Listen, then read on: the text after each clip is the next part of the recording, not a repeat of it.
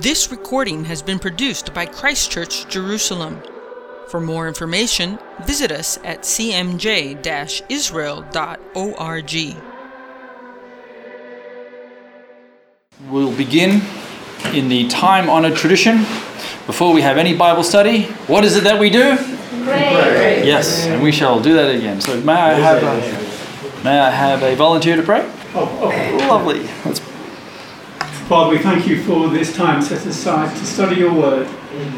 We pray, Lord, that you would honour us by your presence and you would meet us in our need, Lord, that we may see wonderful things out of your word. Amen. Amen. All right, we are going to be looking at Acts chapter 3, and but before we do, we'll go over the study that we did 2 weeks ago.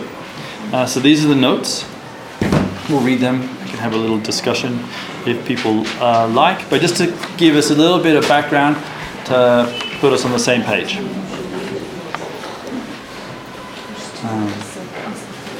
So last week we started in Acts 2 verse 22, where we find that Peter is conducting his defense of the events that have been occurring in the temple on Pentecost and Shavuot. Right? So they're in the temple courtyards.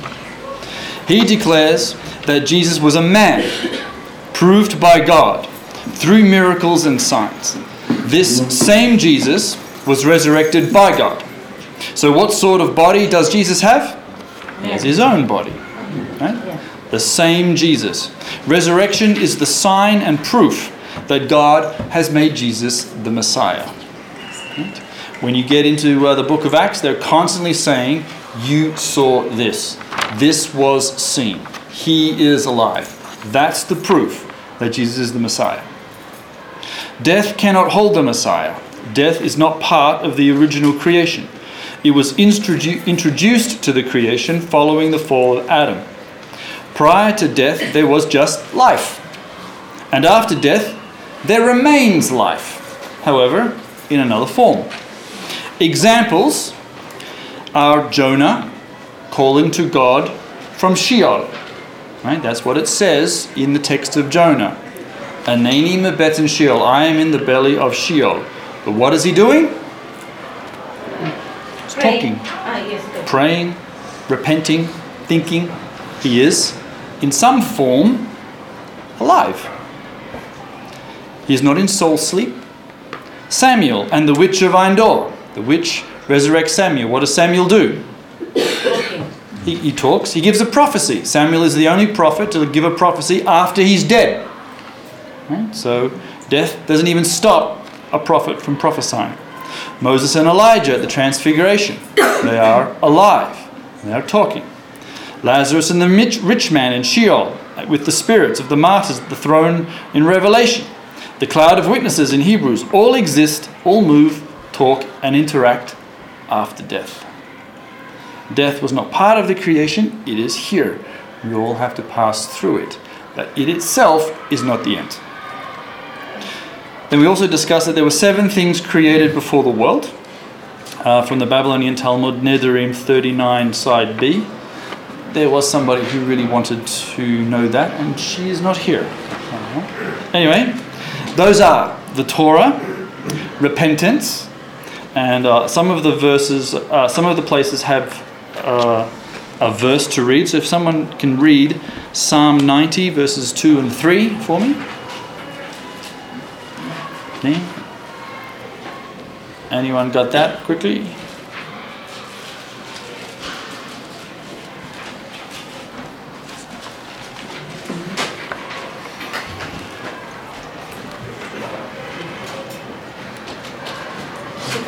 She got it. Read it out then.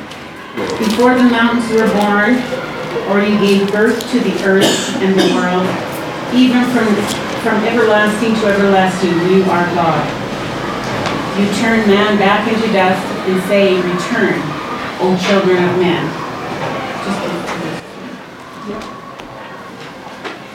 Okay, so the thing there is the word is can also be used is returned. Shuv is also the same word for teshuvah, repent. So it was created before foundations of the world. Okay, that's how they go through the Bible with a fine-tooth comb, and they read the text in a fine-tooth comb. And in fact, in the Second Temple period, you didn't read the Bible, you heard it. Right? And so the sounds that the words make are important. So what they do is they find verses that say that before the mountains were made, therefore before there were the heavens and the earth, God had already preordained a return, which in Hebrew, teshuvah, is also the same word for repentance. So they will say, repentance was made before the foundation of the world. And they will also say the Garden of Eden, as in Genesis 2 verse 8, it also says that God made a garden, mikedem, from the beginning, or even from before the beginning. Gehenna, the throne of glory, was made. That's in Jeremiah 17:12. The temple and the name of the Messiah, which they get from Proverbs 8:22, where they talk about the name of the Messiah that existed before the foundation of the world. We note that in verse 33, this is of Acts, that Peter declares Jesus to have received the Holy Spirit after his resurrection. Okay, what's the problem with that? Didn't he get it at his baptism? Right? And so, you read these texts and suddenly you realize, what is he actually talking about? What then occurred at the baptism? Well, obviously he got the Spirit. It's unclear as to who exactly does the pouring out of the Spirit. So the text in Acts 2 verse 33 is he has been resurrected, he has received the Holy Spirit, and the Holy Spirit, he received it from the Father, and has now been poured out onto all flesh. And so now we have a theological discussion, maybe not amongst ourselves, but definitely amongst the two churches of the West and the East. Does the Holy Spirit proceed from the Father, or does the Holy Spirit proceed from the Father and the Son? Right? And we have never agreed ever since. Okay? And so in our creeds, we have what's called the Filioque clause, which says that we believe in the Holy Spirit who proceeds from the Father and the Son. Right? Whereas if you went to the Eastern churches, anybody around here, they would say that the Holy Spirit proceeds from the Father. Because of the way that they read the text, they receive that Jesus went up, he got the Holy Spirit from the Father, who then poured out the Spirit. They would say that the person pouring out the Spirit will be Jesus, will be the Father, not Jesus, because as he says, I've got to go so that the Father can send the Spirit. Okay, so the Greeks have a very particular way of reading the text. The Western churches add that the whole Trinity is involved. Throughout Peter's defense, he reminds the people of what they have seen and heard. Faith comes by hearing. Okay, Romans 10. No one's reading this event. They're all seeing it and they're all hearing it. The kingdom of heaven continues to advance through the verbal proclamation of the gospel. Okay? We actually have to go forth and say something. No one just prints lots of Bibles and throws them at people, hoping that they'll pick them up and read. And the kingdom also advances with the visible signs of the Spirit's power and activity. They see things, they hear things. Jewish theology. We had a discussion that it has always been a heart issue. What has always been a heart issue? Everything. Write these laws on the heart, it says in Deuteronomy. Create in me a clean heart. Circumcise your heart. Take out your hearts of stone and replace them with hearts of flesh, etc. So in Acts 2:37, it says that the hearers were cut to the heart. Immediately asking, what do we do? Not, what do we believe? Why? Where are they? They're in the temple. Yes. What are they doing in the temple? Right. Yeah, they already worship God. Right? They don't need to suddenly go, oh my gosh, I didn't know God existed before. You're absolutely right. Okay? They're cut to the heart. They knew that something is affecting in their heart. They always knew that was where it was going to be affected. And now they want to know, well, what do we actually do? What do we have to do? There's always a struggle for Protestants. Most of us are probably Protestant in this room. And usually when we start saying you have to do anything, we start having heart palpitations. Okay? And we have images of Martin Luther and doors and nailing things. Okay? Except that the text clearly says they are. What do we do? Okay? Doing and believing and the heart are always inextricably linked in Jewish thought. Peter says, repent.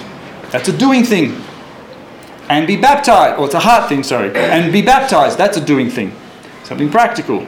Note that Peter does not mention the blood of Jesus. Hey, you've just, in the temple, you've had a fantastic experience with the Holy Spirit, and not once did you say, well, you look, the blood of Jesus is what's going to set you free. In fact, we're not going to start talking about the blood of Jesus until a lot later. Those that will repent and be baptized. Remember, repentance is very important in Jewish tradition. Why? Because it was created before the creation of the world. It was one of the 7 things that were there before God even started creation. Those that do repent to be baptized, they will receive the gift of the promised Holy Spirit. So in a small summation of what the Holy Spirit has been doing, or we've been learning, is the Holy Spirit has been the medium for the instructions and teaching of Jesus. The Spirit is a promise, and it is a gift. You can be baptized in the Spirit, even if already possessing the Spirit in some measure. When the Spirit comes on you, you can receive power for witness. In the past, the Spirit spoke through David as a prophet, and in the last days will be poured out on all flesh for prophecy. Note, that's from the book of Joel, not tongues, although that does happen. There is the use of tongues, human languages, at Pentecost, but the actual prophet Joel says the Spirit of God will be poured out on all flesh, and all will prophesy. Acts then summarizes the behavior of the early community, involving table fellowship, almsgiving, daily prayers and meetings in the temple, and devotion to the apostles' teaching. Note, not Jesus' teaching. The text indicates that it is the apostles who perform signs and miracles, not everyone. Unity of the early community is demonstrated through behavior.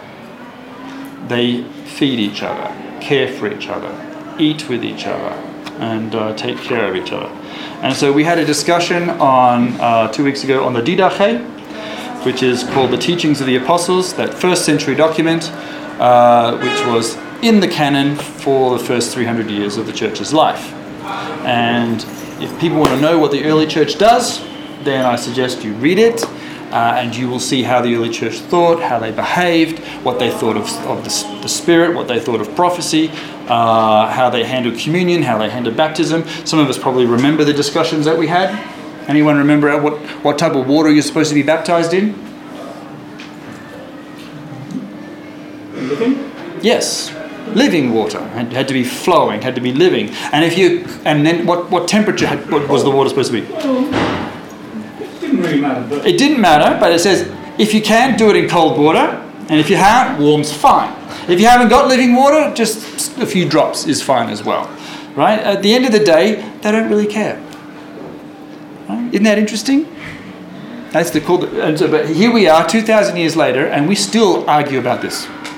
And yet the early church said, listen, if you can, do a full immersion. If you can, do it in cold water. If you can't, do it in warm water. Use a bath. We don't care. Take a shower. If you haven't got any water, a few drops is fine. Right? They're not, and yet we'll come along and we'll get very, very concerned about this. But the early church already talked about it, and we just forgot. Which I think is strange. But the early church is described in the book of Acts as focusing on the teachings of the apostles. And so I think it would be probably a good idea to look at what they said, for those of us who may want to return to the early church. All right, any questions on the first 2 chapters? Have I shocked everybody? Stunned people into silence? Okay, great. Well then let's continue on with Acts 3. We'll read Acts 3, the whole chapter, and then go through the stuff, verse by verse. I'll start. It does not matter what version of the Bible we're reading. It doesn't matter what language of the Bible we're reading.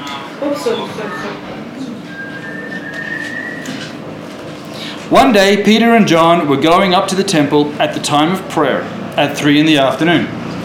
And a man lame from birth was being carried, whom they laid daily at the gate of the temple that is called the Beautiful Gate, to ask alms of those entering the temple.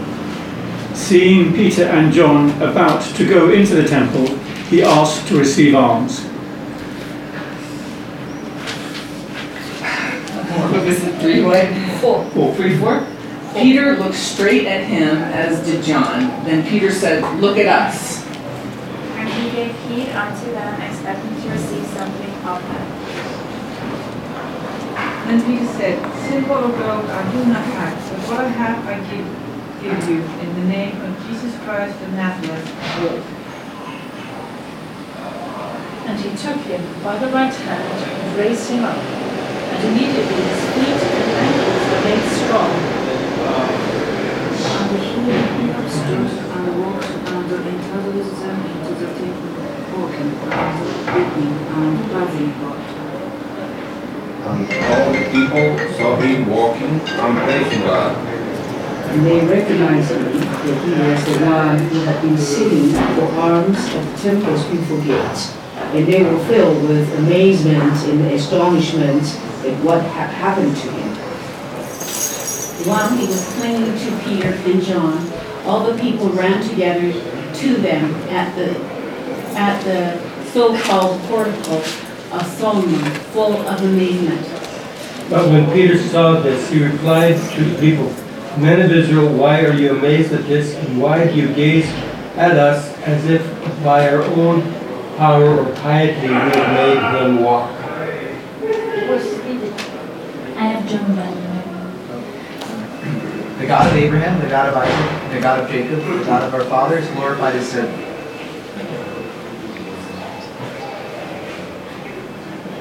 Servant Jesus, whom we delivered over and denied in the presence of Pilate when he had decided to release him. But you denied the holy and righteous one, and asked for a murderer to be granted to you. You killed the author of life, but God raised him from the dead, and we are witnesses of this fact. Through faith in the name of Jesus, this man was healed, and you know how crippled he was before. Faith in Jesus' name has healed him before your very eyes.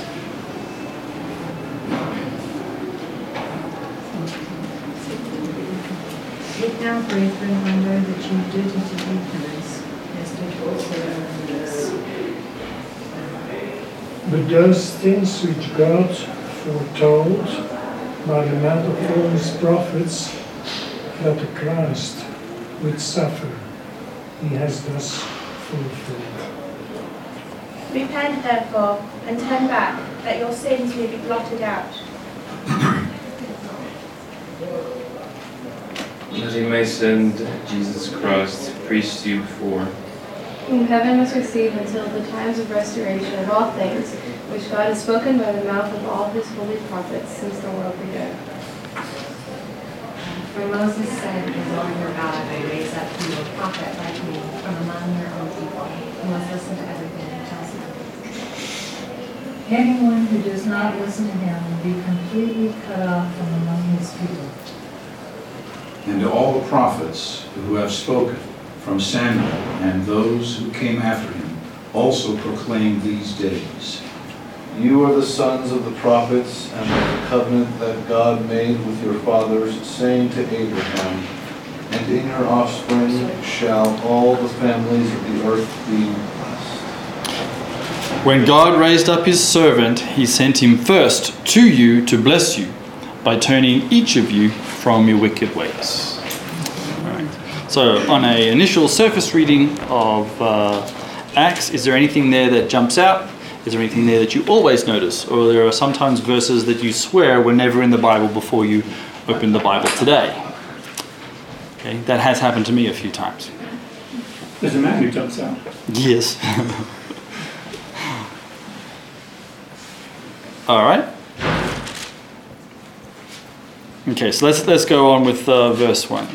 All right, so it says, one day Peter and John were going to the temple to pray. That first sentence, what is it that, is there anything there that is interesting? That they had everyday prayer, special hour. They had everyday prayer in the temple, and we'll get a description of the temple in just a minute. There were 3 prayers a day that were formulated.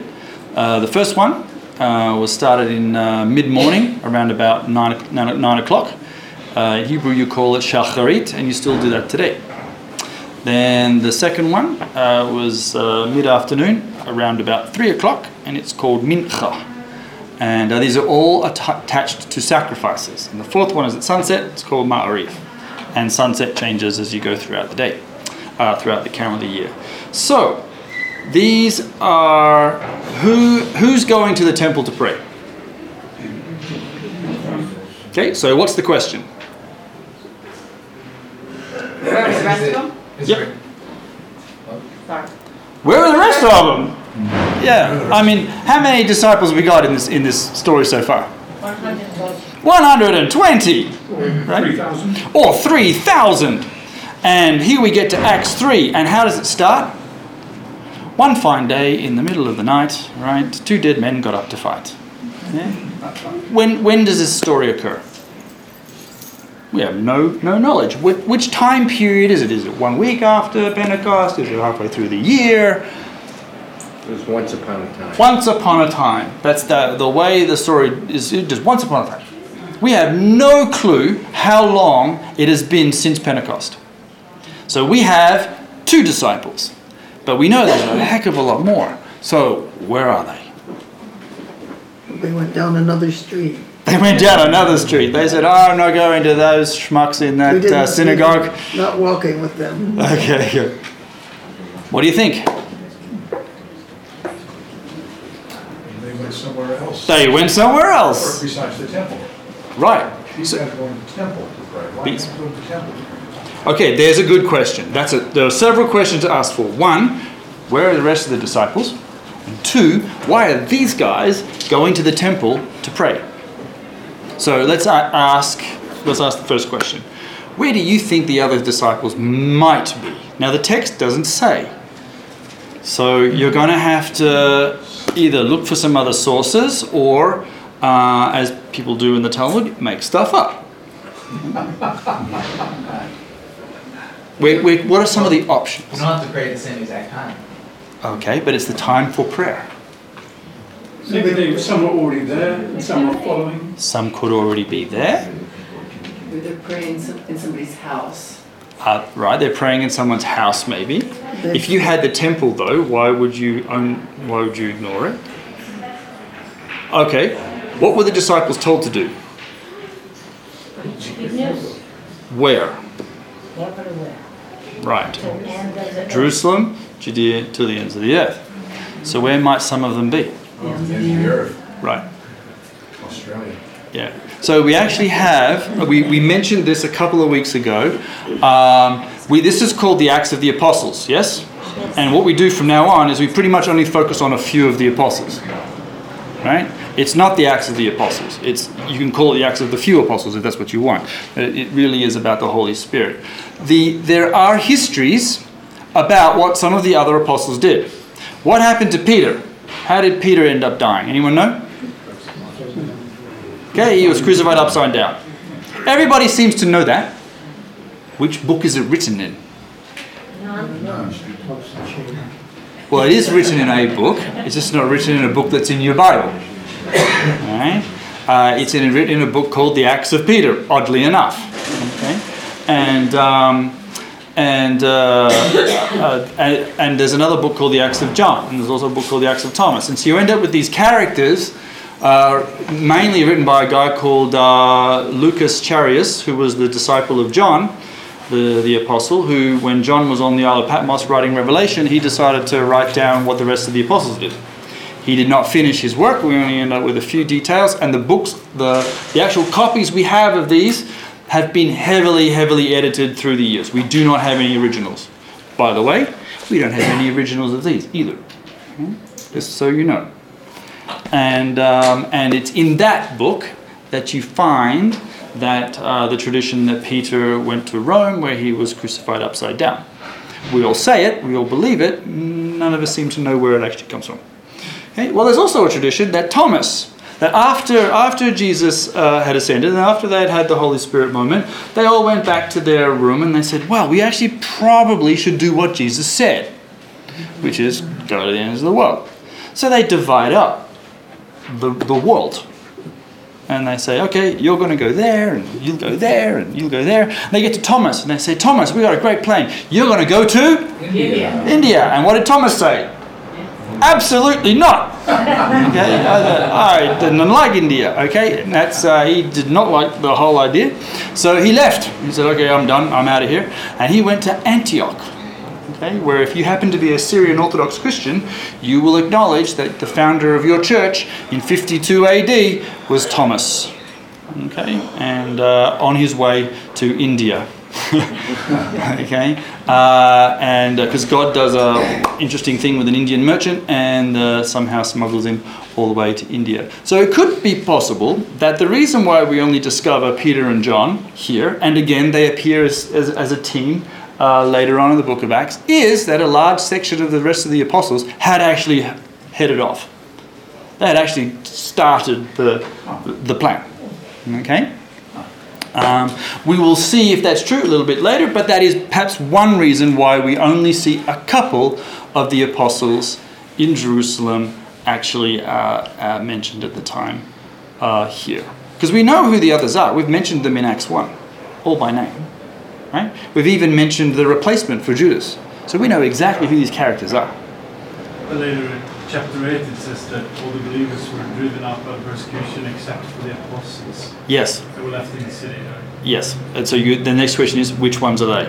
Because it doesn't mention their names. But we'll get to that one again when it occurs. And as a heads up, what did Jesus tell the apostles to do in Acts 1?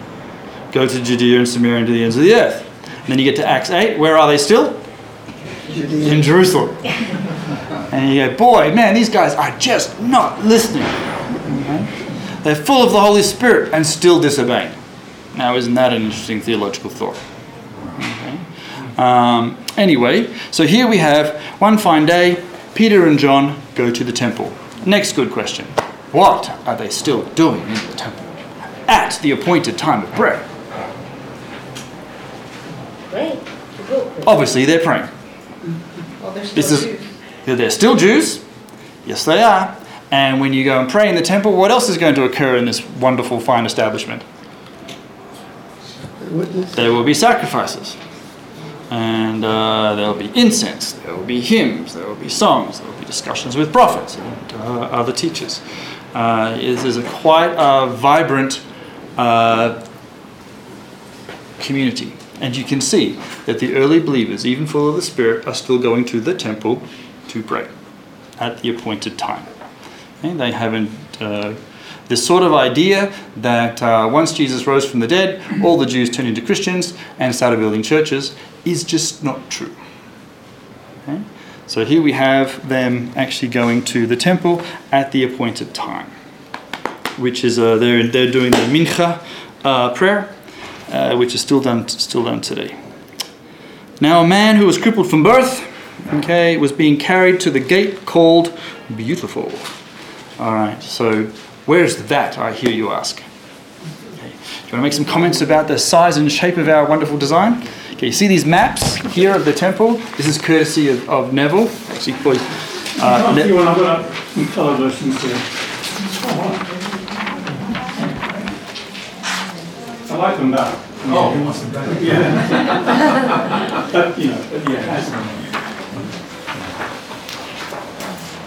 So can you just describe some of the layout of this structure? Okay. And then we'll make a few comments as we go. You guys can make comments too, if there's something there that you see.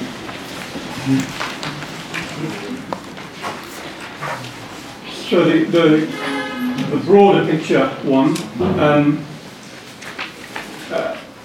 you can see in the centre of there, you've got the temple proper, which is actually just this building here.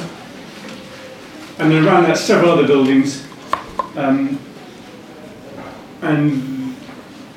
so this is east and this is west. So on the east side, there's the court of the women, which has got 4 big lampstands in it.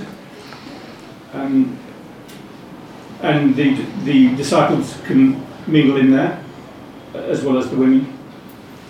And then outside of that, you have a very low wall. Can you see that? A rectangle. That's called the Soreg, and that's the wall past which Gentiles should not go on pain of death. And we have recovered more than one of these inscriptions that gives the exact wording to say that if you're a Gentile and you cross here, your blood will be on your own head. There's a copy of it in the Israel Museum. And I think Paul was referring to this when he said the dividing wall of partition between Jew and Greek has been taken down. I think that's a clear allusion to this dividing wall which separated Gentiles who had to stay outside from Jews who could go in and into the temple precinct properly. Now around that you then have another wall which is a square shape, a square plan, and that's the original size of the temple before Herod enlarged it. And Herod actually doubled the size of the Temple Mount platform, so he extended it southwards to have this great big building called the Stoa, the marketplace from the south, and northwards again, and then in the corner there's the Antonia Fortress, where there was a cohort of Roman soldiers keeping an eye on things going on, and also extended it westwards, but not eastwards, because there's a fairly steep slope on the east side, so it wouldn't extend that way. So he doubled the size, and there's porticos, in other words, shaded columned archway walkways all the way around, or three sides, and then on the south side there's a particularly large one, and it's called the marketplace. And so, for example, when Jesus turned over the tables of the money changers, and he turned over the seats of those who sold doves, because he wasn't allowed the doves, that happened almost certainly in there. And people, when they were coming up to, from far and wide to the temple, particularly at the festivals, they would have to do several things. They would have to change some money into the temple silver, into Phoenician silver, and use that to pay the temple tax. And then they would go and buy their sacrifice, whether it was 2 doves or a lamb. And that would happen possibly in the Stoa and around about. And then they would go for ritual cleansing. So they'd find someone who was operating a mikveh and go and cleanse themselves. And then they would be ready to go up onto the Temple Mount. And that would be, so if you look, there's, on the southern wall, there's two gates, and there's a double gate and a triple gate in the wall along the bottom of the door. Can you see that? Along here. The double gate, there's 2 long corridors, and then they go up steps and they come out on the surface of the Temple Mount. And the double gate is where they went up, and the triple gate is where they came down. So a bit of a one-way system going there. Now, as for the beautiful gate, it's not marked, mate. It isn't, is it? Yeah. Actually, we don't really know where it is. It probably could be one of 3 places. And I'll suggest them to you. So looking at the map of the centre of the Temple Mount, the beautiful gate could be what's called the Nicanor gate. In other words, the one kind of in the middle of the compound here. Yeah. And that's more or less as far as ordinary members of the public could go. The men could go a little bit inside it to see what was going on, a little bit further in than the women could. But it seems odd that it has this name, Nicanor Gate, and so why isn't that referred to by name?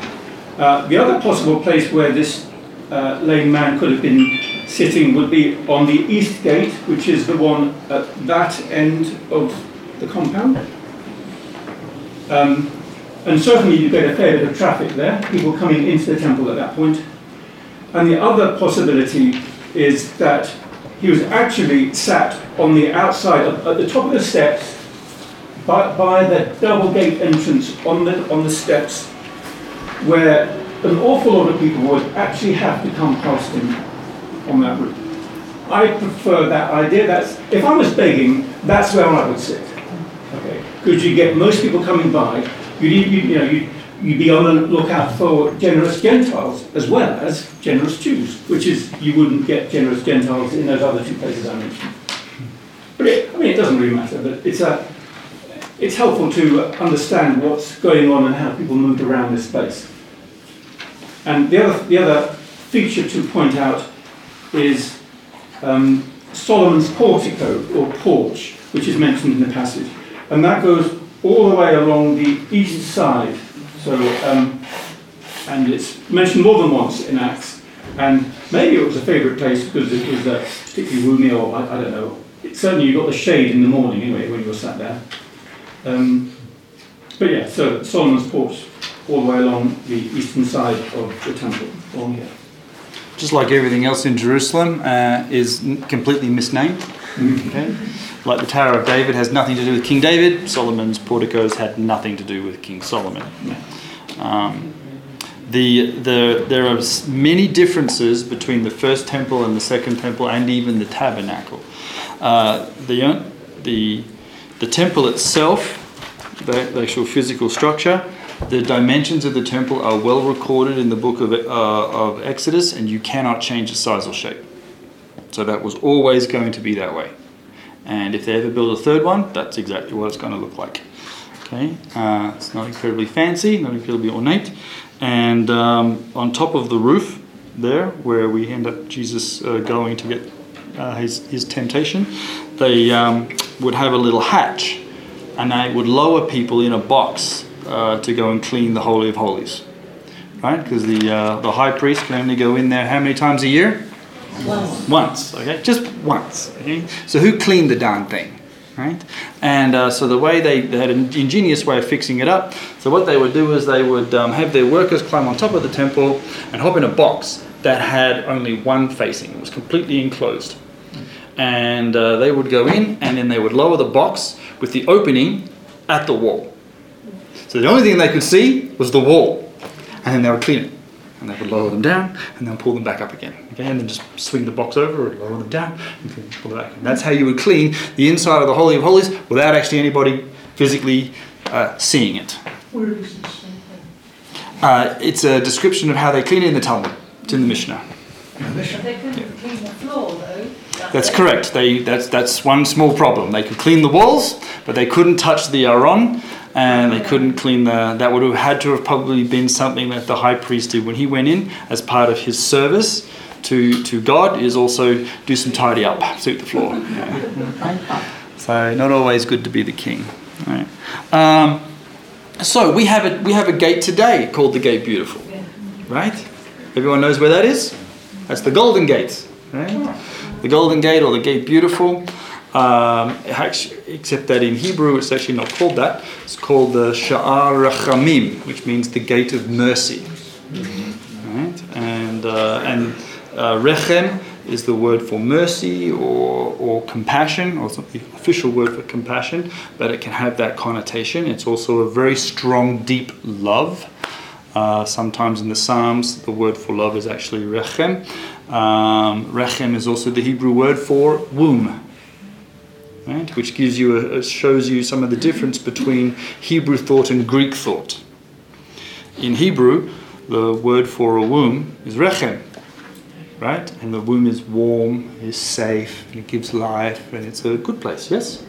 In Greek, anyone know the word for womb? Hysteria. Wow.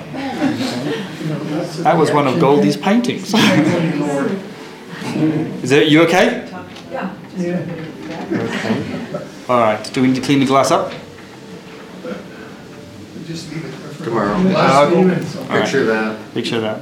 Okay. So and hysteria. So when we people have a operation, it's called a hysterectomy. And when someone's going crazy, they are in hysteria, hysterical. Right. So you can see that the Greeks have taken it one way, but the Hebrews have gone another way. It's a distinction between Hebrew thought and Greek thought. All right. The gate called Beautiful, or the Sha'ar Rechamim, the Gate of Mercy, that actually used to be where Jews used to pray. So 300 years ago, they didn't pray at the Western Wall. They prayed at that gate. Actually, 500 years ago. And then over time, the Muslims planted a cemetery there. And the Jews couldn't pray there anymore. Now, why were Jews praying at the Gate of Mercy? What traditionally is supposed to happen at that gate? Exactly, right. Ezekiel 41, there's a strong hope that one day the honor of the Lord, the Kavod La'anadai, will come back into the temple and everything will be done. Hence it's the term the Gate of Mercy. That gate, of course, wasn't there at the time of Ezekiel. How do you know that? Because the gate that we all see today is Turkish. Okay, it's only 500 years old. Okay, so it has nothing to do with King Herod. That the actual gate structure that we all call the Shushan gate is actually underneath and just a little bit off to the side.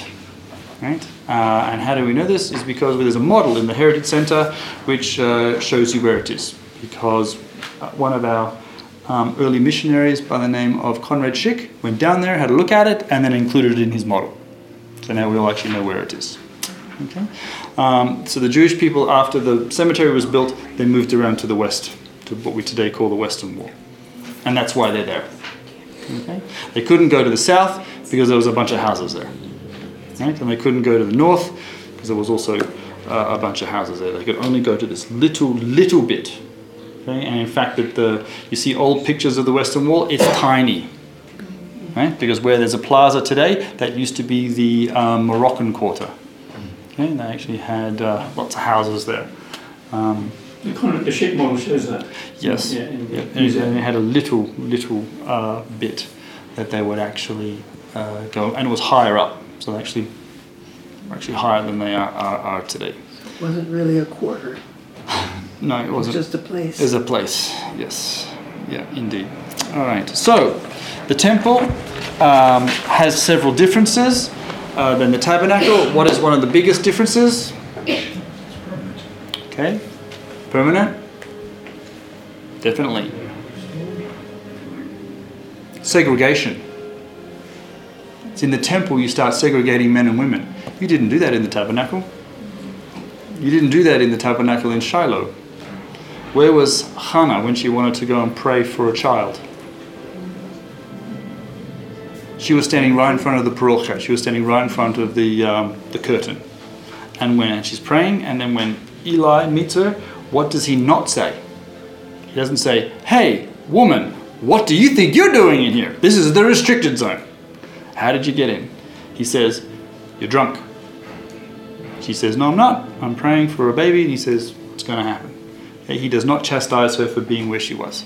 Okay? It's the tabernacle actually had a mixed community. It's only in the temple that you begin to separate. They separated Gentiles and they separated the women and they separated the priests. That was not the way in the original design. That is something that was added much later. Okay? And it might be why the prophets do not call for the rebuilding of the temple. They call for the rebuilding of the tabernacle. Okay? Which is very The one that's mentioned in Amos chapter 9, though, it says God will restore the tabernacle of David. Yep. Which was the tent that he set up on Mount Zion. Yep. Just to house the Ark of the Covenant. Yep. And the remarkable thing about that was that it didn't have a veil. Yep. David could go and sit in the tent. Everyone could sit there, and there was nothing in between him and the Ark of the Covenant. And he would worship the Lord.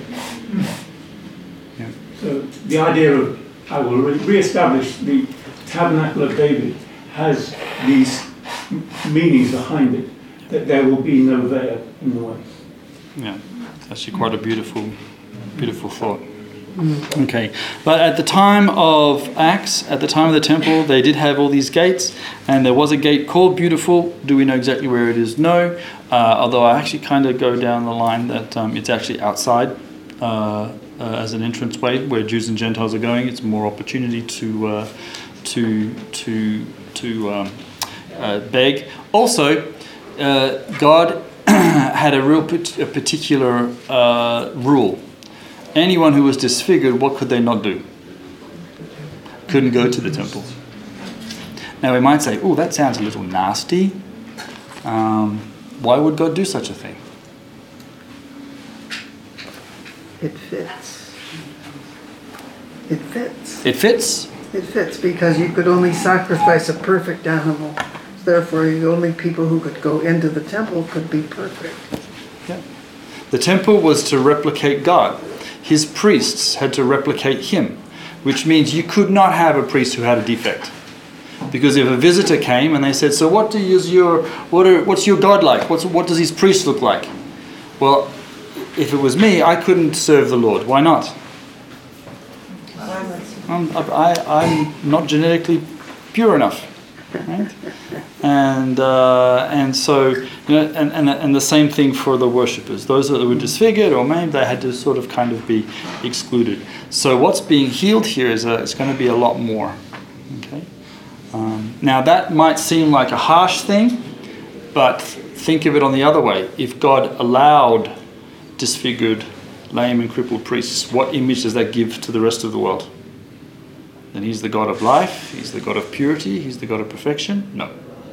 So the sacrifices were to be perfect, the priests were to be perfect, everything was meant to be perfect. It was to reflect him. Okay? That does not say that he didn't love those people. That does not say that at all. All right? That's not. Don't think that the Lord went that way. Okay, so this guy is put every day, probably by his friends or his family, right? And he's begging in the temple courts.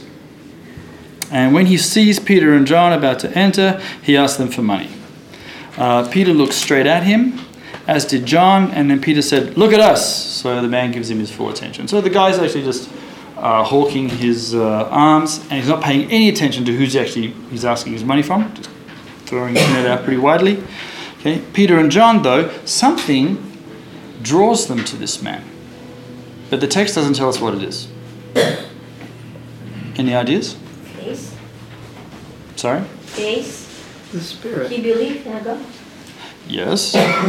How many other beggars might there be? Lots, I would think. Yeah. But for some reason, this is the one that we're going to get some attention to. And we are not told how, why, or who. We don't even know the guy's name. Okay? Often, though, when you have verses in the Bible where people don't have names, what do you end up doing in a tradition? Giving them one. Okay? So if you cast your net widely enough, if you go into the Greek Orthodox sources or the Catholic sources, you'll probably find this guy has a name and probably a really long and glorious history as some living saint. Okay? I'm serious. You should have a little look, because and where do we get this tradition from? We get it from the Jewish people.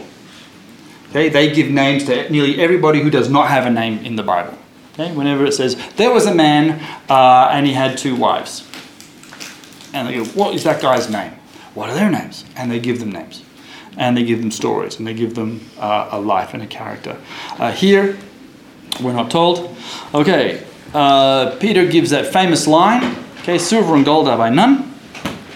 Okay, but what I have, I will indeed give you." Taking him by the right hand, in the name of Jesus of Nazareth, walk. Taking him by the right hand, he helps him up. Instantly the man's feet and ankles become strong. All right, so the healing. What's there and what's not there? Let's start with what's not there. They didn't pray, they just said. They didn't pray. They just said. They didn't touch him. They didn't touch him until the end. He did not repent. There's no repentance. There's no repent and be healed.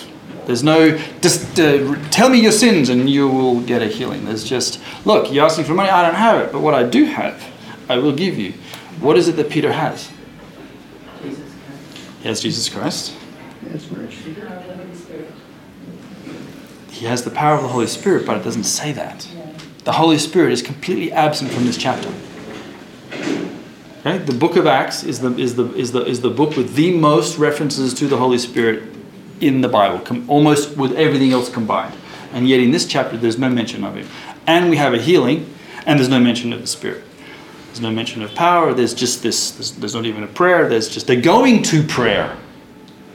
But when it's time to heal somebody, walk. It's faith. We have faith. That most definitely. Okay. And what else have we got? They declare. They declare. They make a declaration in the name, right? In the name of. When someone says in the name of, what does that mean? It's not a magical formula. It's not something that happens like if I just tack on the in the name of Jesus at the end of every request, I'll just magically get it. It's an authoritative statement or authoritative command. Authoritative command. It's an oath of loyalty. Okay, when someone says, I'm doing this in the name of the king, or I'm doing this in the name of Rabbi so-and-so, it's I am loyal to that person. I'm loyal to that king. I'm loyal to that piece of theology. I'm loyal to that way of interpreting the text or the Bible. You often see in Jewish tradition, Rabbi so-and-so said in the name of Rabbi so-and-so. They're following a line of authority. And here, Peter is saying, in the name of Jesus, that's who I'm under. That's my authority is Jesus. Walk. And then what? Does the guy immediately get up and walk? They have to help him. Isn't that interesting? He extends out a hand, and then his ankles then become strong. Now, isn't that an interesting way of doing healing? Now, for some reason, the text tells us this way. Okay? Now, this is not. Don't make magical formulas out of this. Right? You don't sort of go, right, okay, this is exactly how you do it. Now, every time we see a lame person, this is exactly how we'll do it. We'll do the whole in the name of Jesus walk thing. We'll give them the hand, they'll get up, and when they're getting up, that's when it'll work. But it shows us a pattern. It shows us something that there was the oath of loyalty, there was a declaration, you didn't have to do a long prayer vigil or anything, and there was a physical action. There was a physical, I'm going to help you up now. Okay? There was I've got to take that step, right? You actually kind of remember there's this expression that says God doesn't drive parked cars, or the Lord helps those who helps themselves. You know, all those Bible verses that are not in the Bible. Okay? However, sometimes the thought is there because it says in the book of Numbers. It says the children of Israel didn't have any water, so they prayed to the Lord, and the Lord gave them water. And then it says, and then all Israel sang this song, the well that the princes dug. Isn't this fantastic? So they needed water, they prayed for water, text says God gave them water. What actually happened? A bunch of humans dug a well. Okay? So you end up with, yes, we will ask the Lord for something, and then do something. And you actually also see it here too. A declaration of faith, declaration of loyalty, but also a physical action. Did Jesus do the same? He did, didn't he, in some cases? He would say things and then a physical thing would occur. A mud, a spit, all kinds of things. And then there were other times where Jesus just said, oh. Right? And so there's... doesn't they help him to believe? When they take his hand and this is real, come up and... It's possible. Because the text is just giving us a narrative, you can use the text to try and say what you like. You can say that. You can say, this is helping the man. This is all about the man. You could also say, they have physically had to do something. Imagine if they hadn't given him the hand. I mean, it hasn't happened because it's a what if, it's not there. Right? Get up and walk. Oh, we didn't. Okay. Sorry. Okay.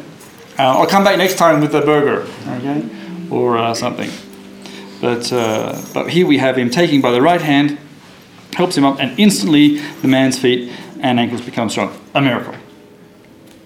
Okay, he jumps to his feet and he begins to walk.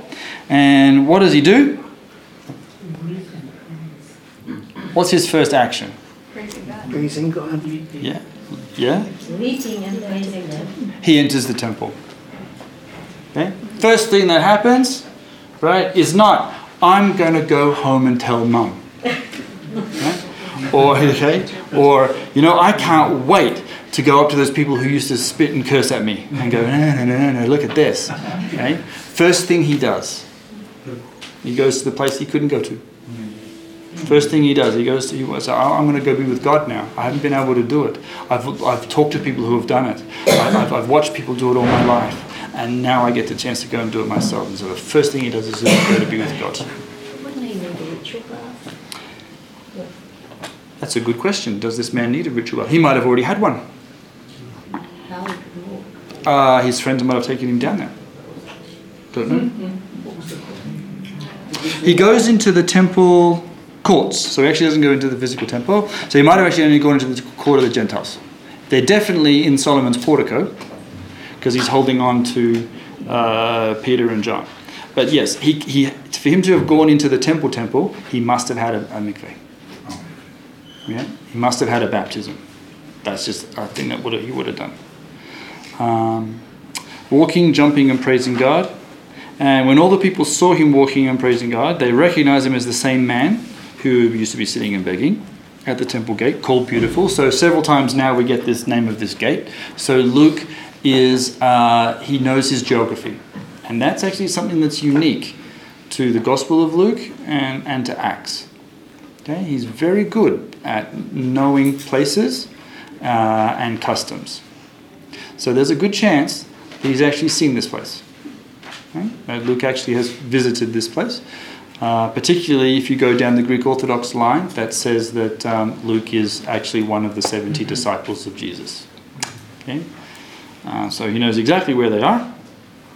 And they are filled with wonder and amazement at what had happened. So the beggar has been holding on to Peter and John. He had not let him go. Okay? Which is interesting. So probably this tells us that Peter and John probably walked into the temple with him. He said, okay, now you can walk. We're coming with you. This looks like fun. We've stopped mentioning sacrifices or prayers at this stage, so we're not sure if they engaged in the actual ritual prayer. But a crowd of people start coming to them, so they've set up themselves in a place called Solomon's Colonnade, which, as we can see from the map, is on the eastern side. And depending on where they are, actually has access to the Gentiles too. Okay, depending on where you are. When Peter saw this, he starts saying something. So his address to the crowd: Men of Israel, why does this surprise you? Why do you stare at us as if by our own power or godliness we have made this man walk? The God of Abraham, Isaac, and Jacob, the God of our fathers, has glorified his servant Jesus. Okay, so starting off with his little speech. Who's he talking to? The crowd. He's talking to the crowd. And how does he address them? Men of Israel. Men of Israel. So what do we infer from that? Jewish people. Jews. Okay, they're Jews. Are they just men? No. Right. Now how do we know that? Because in Hebrew, even if there's even one man in a group of women, the address is masculine. That's correct. Isn't that just awesome? Okay, you can have 1,000 women in a room, and you call the group of women after a female verb or a female adjective, but as soon as you add a little drop of XY chromosome, the whole thing becomes male. Okay, and so again, men of Israel. Could be, he happens to be in the men's section, but we know he's in the Solomon's portico, so that it should be a mixed area. So I'll probably go down the line. You said, Goldie, that this is a good mixed crowd, but he addresses them as men, which does not necessarily mean there are no women. Okay, so why does this surprise you? Well, it's an interesting question, good Jewish question. I mean, if you'd sought a miracle, wouldn't it surprise you anyway? It would.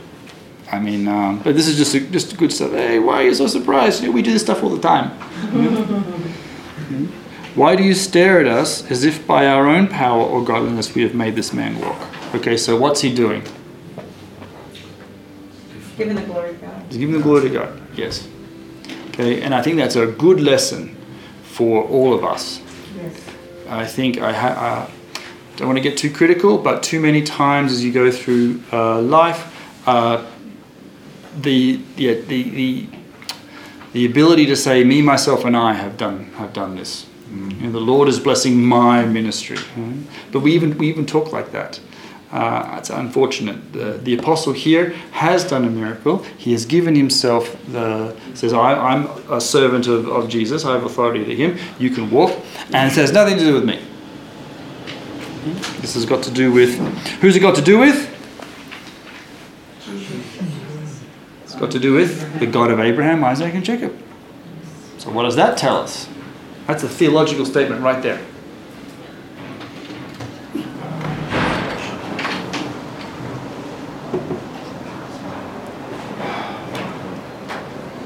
What does it tell us? The God of Abraham, Isaac, and Jacob. The God of our fathers. God chose that name. Okay, God chose that name. Think theologically. God of the resurrection. Okay. All right. Yes? God is a living God, alive. Okay, who is the God of Abraham, Isaac, and Jacob? Our God. Our God. Okay, but if someone said the God of Abraham, Isaac, and Jacob, who is he? He's Jehovah. He's Yahweh. He is the God of Israel. He's the God of the Old Testament. Amen. Right? We don't say, oh, the God of love. This new guy, the God of Jesus. Right? And that, unfortunately, is something that you see in the world today. There was a thing that occurred a couple of hundred years after Jesus called Marcionism. You've heard of this? Mm-hmm. Yes? What is Marcionism or Martian? Okay, not the little green man from another planet. He was a Christian for a while there anyway. He was a bishop who, when he was reading the Hebrew Bible, he could not reconcile the God that was being presented in the Hebrew Bible with the God that's being presented in the Greek Bible or the New Testament. Okay? In the New Testament, you've got a guy of love. He's compassionate. He's merciful. He comes and dies for you. Okay? He's going to resurrect you. You're going to get a mansion in the sky. You're going to get a reward. It's a wonderful God. And then you read the God of the Old Testament, and what do you get? You get, God's going to, smash his enemies. He's going to just kill innocent people. Whoever, everybody, firstborn, babies. He's going to kill babies. Wow, what type of God is this? Okay, and he floods the world. There's all kinds of stuff. And people had a theological problem with that. And so one of the first things we had to face was this issue of, is God the God of Abraham, Isaac, and Jacob? And so you ended up with Marcionism. It was a very big movement, and it was finally defeated, and it is still here. Okay. Anyone read a book by the name of Andy Stanley? Anyone know who Andy Stanley is? You do? I've heard about it recently. Yes, he's the son of Charles Stanley. Everyone's heard of Charles Stanley? Yes. He's a great big pillar of the church. Okay, well, he had a son who also became a big speaker, and he wrote a book called Unhitching the Church, why the church needs to unhitch itself from the Old Testament. You should just stop reading the Old Testament. In fact, you should cut it out your Bibles. You don't need it anymore. And that's just reinvented Marcionism. It goes completely against Acts 3. Okay? When we've got a miracle, we've got ourselves in the temple of God, we have a perfect opportunity to turn around and say, guys, you all blew it. What are you still doing here? This is a silly place to be. You shouldn't be here. You shouldn't be doing any of this stuff. It's all a load of rubbish. The God of Jesus is the one you want. But instead, what you have is you have a declaration that says the God of Abraham, Isaac, and Jacob did this. The God of our fathers, who was alive and busy doing stuff back then, is alive and busy doing stuff right now. As the book of Hebrews says, the God is the same yesterday, today, and same guy. Okay? It's a theological problem, and it's something that you and I have to wrestle with, and that's our issue. Okay? Not the Lord's. Okay, so he has glorified his servant Jesus. You handed him over to be killed, and Mike version says you disowned him. What are some of the other versions got?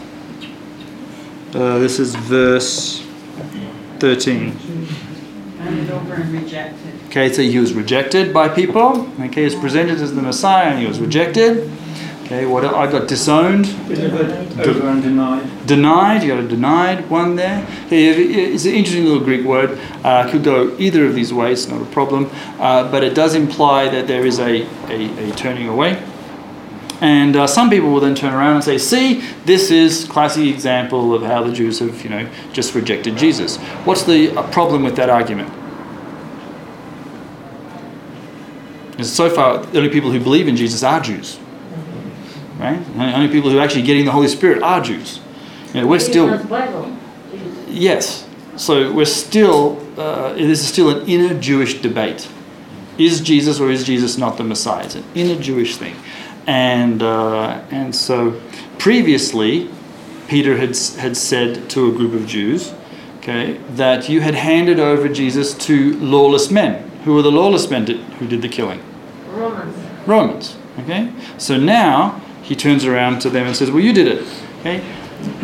You can't just take one verse. I can do all things through a verse taken out of context. You can't just take one verse and start saying, see, this is it. This is the truth. Peter has said already in the same book that multiple people ended up killing Jesus. Okay, you've disowned him. You've disowned who? Who have you disowned? Verse 14. Righteous. Holy, righteous. Holy and righteous. Okay, so what do those two words infer? That he's God. Okay, he's holy. So that would be the from Leviticus, be holy like I am holy. So we're looking for the Holy One of Israel, who is going to be like God. And what does righteous? Tzaddik. Okay, tzaddik means the righteous one. Which Bible verse mentions tzaddik? Very famous Bible verse. Righteous branch. Righteous branch, it's one of them. Habakkuk 2:4. Yes, HaTzadik be'emunato yichyeh. But the righteous, the one, by his faith you will live. Right? In this sort of idea that the Messiah himself is going to be the tzaddik, the great righteous one. And so here you have two words deliberately used. You disowned, and he could have chosen a whole bunch of words to describe Jesus, but he chooses two big ones. The Kodesh, okay, holy, which is a word normally associated with God, and tzaddik, which is the word associated with Messiah, or the coming Redeemer. Okay, so you disowned this one. You've disowned both God and Messiah. That's a pretty weighty thing to say, especially if you're standing in the temple. Okay, at the hour of prayer, and have asked that a murderer be released to you, which is we know from the Gospels, Barabbas. And again, and then another little interesting play on words. You killed the author of life. Isn't that an interesting paraphrase? You've got holy, righteous. You killed the author of life. Okay? You killed the thing that started life. You stopped life in the thing that started life. It's an interesting way of talking. Okay? But that wasn't the end. Hallelujah. What's the next step? Yes, God raised him from the dead, and we are witnesses. The resurrection is something seen. At this stage, it is not something read. It is something seen. They saw it. And not only that, probably a whole bunch of other people saw it too. Because Jesus didn't come back by himself. Okay, according to Matthew, there was a whole bunch of them. And no matter how many times they tried to go find the body of Jesus, they could not. So there was no way to prove that he was definitely dead. And so sight was a real big part of early being a witness. Okay.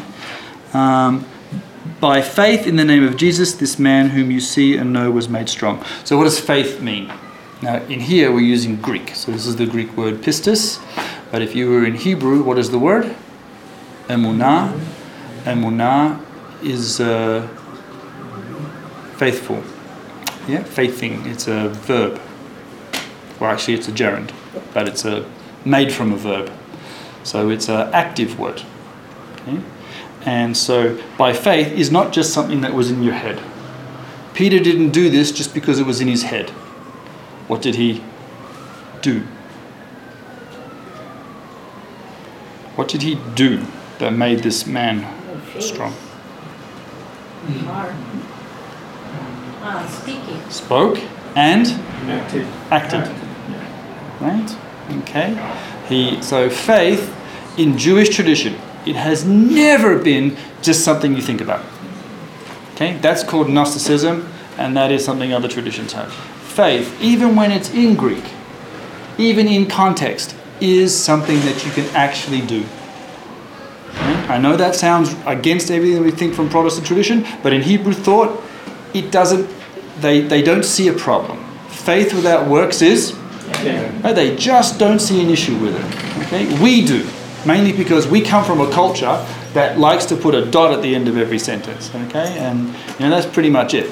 But faith in Hebrew is something that you will then logically put into practice. Blessed is he who hears my words and does them. Okay, says Jesus. And so by faith in the name of Jesus, well, because we said it, we believed it, we gave our oath of loyalty, we physically picked this guy up. Okay, again, doesn't appeal to the Holy Spirit. It doesn't say the Holy Spirit made this guy well. Okay, it's this in the name of Jesus. It is Jesus' name and the faith that comes through him.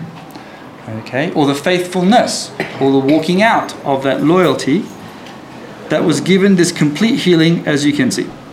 Now, brothers, okay, and at the moment, we're still before Acts 15. So when we say the word Adelphoi, or brothers, that means Jewish people. Okay, only until once we get to Acts 15, then it switches, that the word brothers will actually now start to include Gentiles. But we haven't got to that point yet. That's going to be a journey. At the moment, this is a very solid inner Jewish debate. So is there any issue here? We're saying God, and we're saying, sort of implying that Jesus is God? Oh, yeah. Sort of, I mean, so how does this all fit together? I mean, how is God doing this? Jesus is God, and yet there's God? Is that a hard thought in Hebrew or Jewish thinking? It's a hard thought anybody's thinking. Okay. I mean, as David Plaguey always likes to say, I'm so glad Trinity Sunday only comes around once a year. Okay, when you have to stand up and start talking about the Trinity, as soon as you start talking more than 5 minutes, you're entering into heresy, because no one really knows how to describe the undescribable. But there are many verses in the Bible itself that describe this undescribable. So in Isaiah 48, verse 12 to 16, it describes that the first and the last is the creator of the world. And the first and the last is going to be set by God with his spirit. You go, hang on a second, how does that one work? Okay, and so you've got the first and the last, you've got God, because it actually literally says, Adonai Yahweh Shalachani. Okay, the Lord God sends me, V'ruacho, with his spirit. Okay, so you've got these three people, and Isaiah doesn't bother to unpack it, he just says it, and then moves on to the coming Babylonian crisis. Okay, the Bible loves mystery, and the Trinity is mysterious. And we ourselves, a lot of liturgies do their best, especially in the Greeks and the Armenians, to preserve mystery. They will say things in beautiful poetic language that will create a piece of theology that's so mysterious you could spend hours just unpacking what you've just prayed. Okay? And they get that from the Jewish tradition. Mm-hmm. I have a question. Before we get too far off from this healing that took place, people today try to heal in the name of Jesus, and they will even act, if you will, like offering a hand, say, walk, and it doesn't always happen. So this act of faith, then we have this question, well, I didn't have enough faith, or he didn't have enough faith. How do we reconcile that phenomenon? Has this beggar got faith in Jesus? No. So it doesn't say anything about that. Correct. But he's not a believer in Jesus. No. We don't even know his name. Okay? And we're never going to know his name until you meet him in heaven, really. Right. Well, I'm talking also then about those who claim that they can heal other people. Right. People do claim that they can heal other people, and I believe some of them can be true. Okay. But absolutely. The question you're asking is a question none of us can answer. Yes. No. Why does the book of Acts in Acts chapter 2 say, and the apostles performed great miracles? Why not everybody else? Could it be, as you said, that resurrection was seen by them and proved? If you read John 19:38, and Nicodemus, he who had come to him the first time by night, came also in bringing a mixture of myrrh and all aloes of about 100 pounds. And they took the body of Jesus and bound it in linen cloth with the spices, and is the custom of the Jewish forbearing. See, everybody sees Nicodemus wrapped Jesus' body. And now that I will show you 20. John 20, on the 6th, see? And the handkerchief of which had been over his head, not lying with the linen cloth, but folded up in one place apart. This is what they saw. Was seen so clearly. Yep, the resurrection is seen. Yeah, was seen, and their faith becomes so powerful. Yeah. And they became the channel of the power of God. Yeah. Just straight their hand and got healed. And today, we have so many doubts. We don't know. We have to exercise our faith. We take time to exercise our faith. Sure. Could it be Jesus, the reason? I don't know. You don't know. Didn't you I already can give say the answer? Like, what's that? It's a mystery. It's a mystery. Jesus himself says an amazing word. You know, blessed is he who believes and has not seen. And because the wonderful things that happen so far is that they can turn around and keep saying, these are the things you've seen. These are the things you've seen. We're bearing witness to what we've seen. And but for right now, okay, he doesn't believe in Jesus. And yet he's going to get healed, so it's got nothing to do with his faith. I'm very critical of people who like to victim blame and say that you didn't get healed because of the lack of your faith. That's just really nasty. Okay? But why do some people get healed and some people don't? Why is it that over several 100,000 Christians are murdered every single year? And we pray for protection, and we love it where we're protected, and we praise the Lord when we get saved from a car accident or something, and these poor guys get their heads cut off. God, as we know, all I can say is God does not delight in the death of his saints. He loves all of his creation, and it's a mystery. I mean, Jesus sort of answered the question when he was asked, well, these people that the tower fell on, were they worse guys than these others? And he turned and he says that, no, but unless you repent, you will also perish. Then again, with this man born blind, was it his fault or his parents' fault?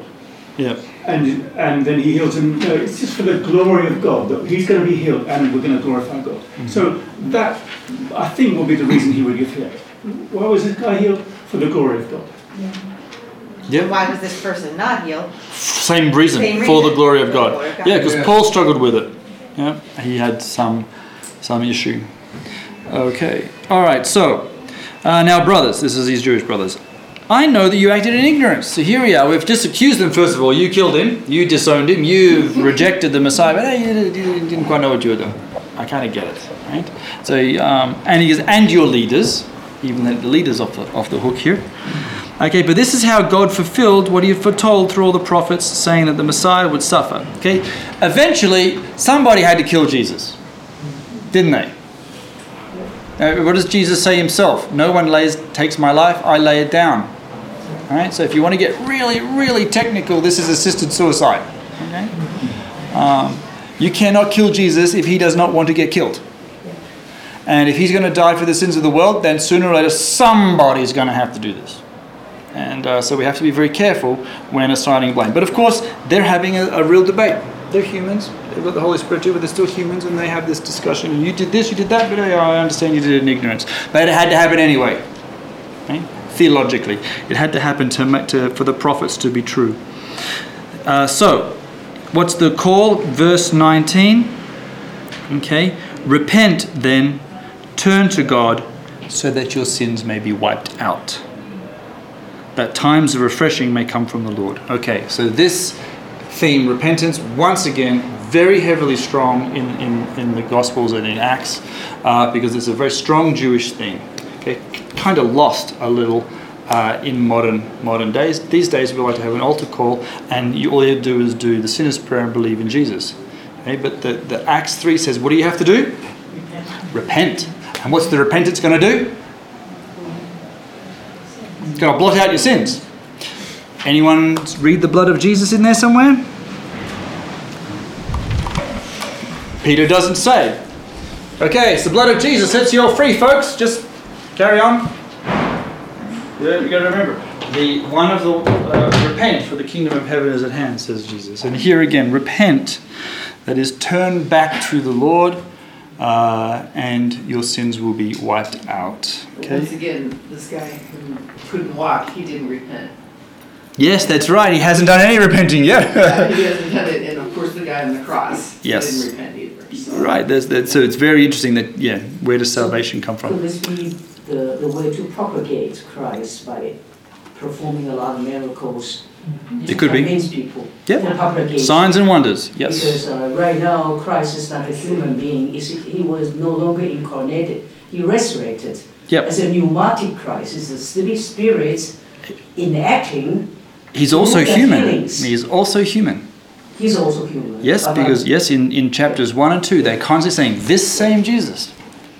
This same Jesus. With the resurrected spirit. He is resurrected. He's resurrected and because his body's not there. Why? Because he's got his body. And so what else do you get? Not only do you have to repent, not only does their sins get wiped out, but something else happens. You get refreshed. Yes, some sort of times of refreshing. I actually don't know where that comes from. I tried looking that up to see whether there was some messianic thought in Jewish tradition that when the Messiah comes, there'd be something called the times of refreshing. I couldn't find it. So it's an interesting phrase that he uses. I mean, we're not quoting a Bible verse here to say this is the times of refreshing that we get taught about in the prophet Jeremiah. Okay, but it is what Peter tells us is going to come. Times of refreshing may come from the Lord. This would have been a really good opportunity to talk about the Holy Spirit. He doesn't do it. And that he may send, who's the he here? Okay, God. He may send the Messiah who has been appointed for you, even Jesus. Unfortunately, as he says he has to remain in heaven until the time comes for God to restore everything as he promised long ago through his holy prophets. All right. Now, isn't that a piece of packed theology? What does God have to do to restore that he told from long ago? Kingdom. Before Jesus can come back. I mean, here we are. We're in the temple. We're standing literally before God. Okay, not that God's actually physically in it anymore. And he says he must remain in heaven until the time comes for God to restore everything. What does it mean for God to restore everything? Back to the Garden of Eden. That which fell. That which fell. Israel. I mean, Israel's already there. I mean, everybody. Another mystery. It is another mystery. Like, we now start searching through the scriptures, trying to figure out all the things that have to happen. I Okay? think this is a promise God had given to Abraham, because from your seed shall bring a nation. Definitely part of it, yes. And the one shall rule over. And all the world will be blessed through you. So Yes, that's definitely part of the it. kingdom of Christ himself, which is not physical. Yep. It's a spiritual realm.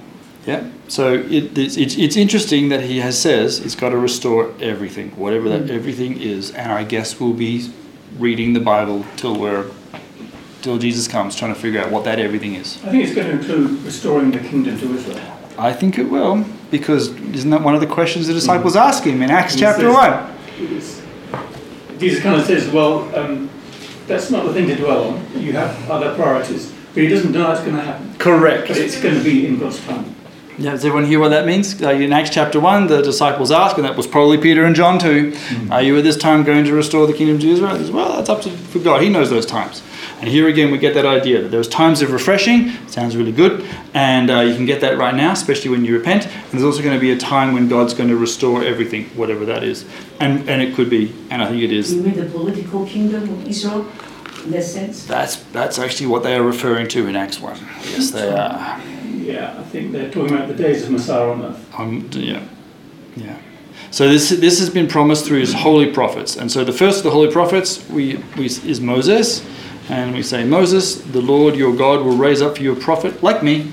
Okay, this is Deuteronomy 18. From among your own people, you must listen to everything he tells you. Anyone who does not listen to him will be completely cut off from among his people. What's listen in Hebrew? Shema. And what does it also mean in Hebrew? Obey. Yes. The word shema, to listen, is also the only biblical Hebrew word you have for obey. So, cut off? That's a good question. It says, you must listen to everything he does. You must obey everything Jesus tells you. And if you do not obey everything, you'll be completely cut off from your people. That's a tough one. That's a tough one. Where in the history of the Jewish people do you find something that can kind of illuminate that places there, thing?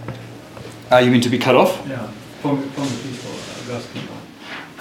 You get God talking about that a few times. When people do certain transgressions, he says, take them out of the camp, you will be cut off. Keep doing this, you'll be cut off. Messiah will be cut off in the prophet Daniel, okay, which is a very interesting way to talk, even though that's actually in Aramaic, that section.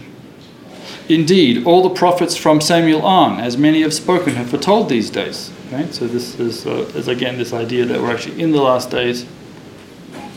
And you are heirs of the prophets and of the covenant. That's a nice thing to say. God made with your fathers this covenant. He said to Abraham, through your offspring all peoples of the earth will be blessed. So here we're talking about all peoples. At the moment still, though, we're only dealing with Jews. When God has raised up his servant, he sent him first to you to bless you by turning each of you from your wicked ways. So it's very interesting that it says that to bless you by turning each of you from your wicked ways, right? Yes. Often in the Western kind of church, blessing is so many other things. Yeah, a blessing is, bless me with a new car, a good job, a house, a beautiful, healthy child. And here it says, no, the blessing you're going to get is you're just going to stop doing all the bad stuff. That's actually really bad for you.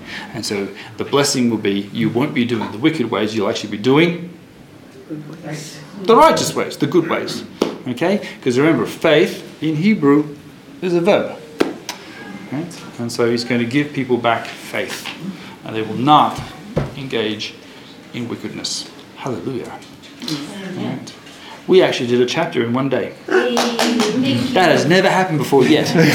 Another mystery. Another mystery. All right. So, chapter 4 next week. Thank you for listening. If you've been blessed by this teaching, let us know by leaving a comment on our Facebook page or leaving a review in iTunes. You can offer practical support to Christ Church Jerusalem by clicking the Donate Now button on our Facebook page. Thank you and blessings from the City of the King.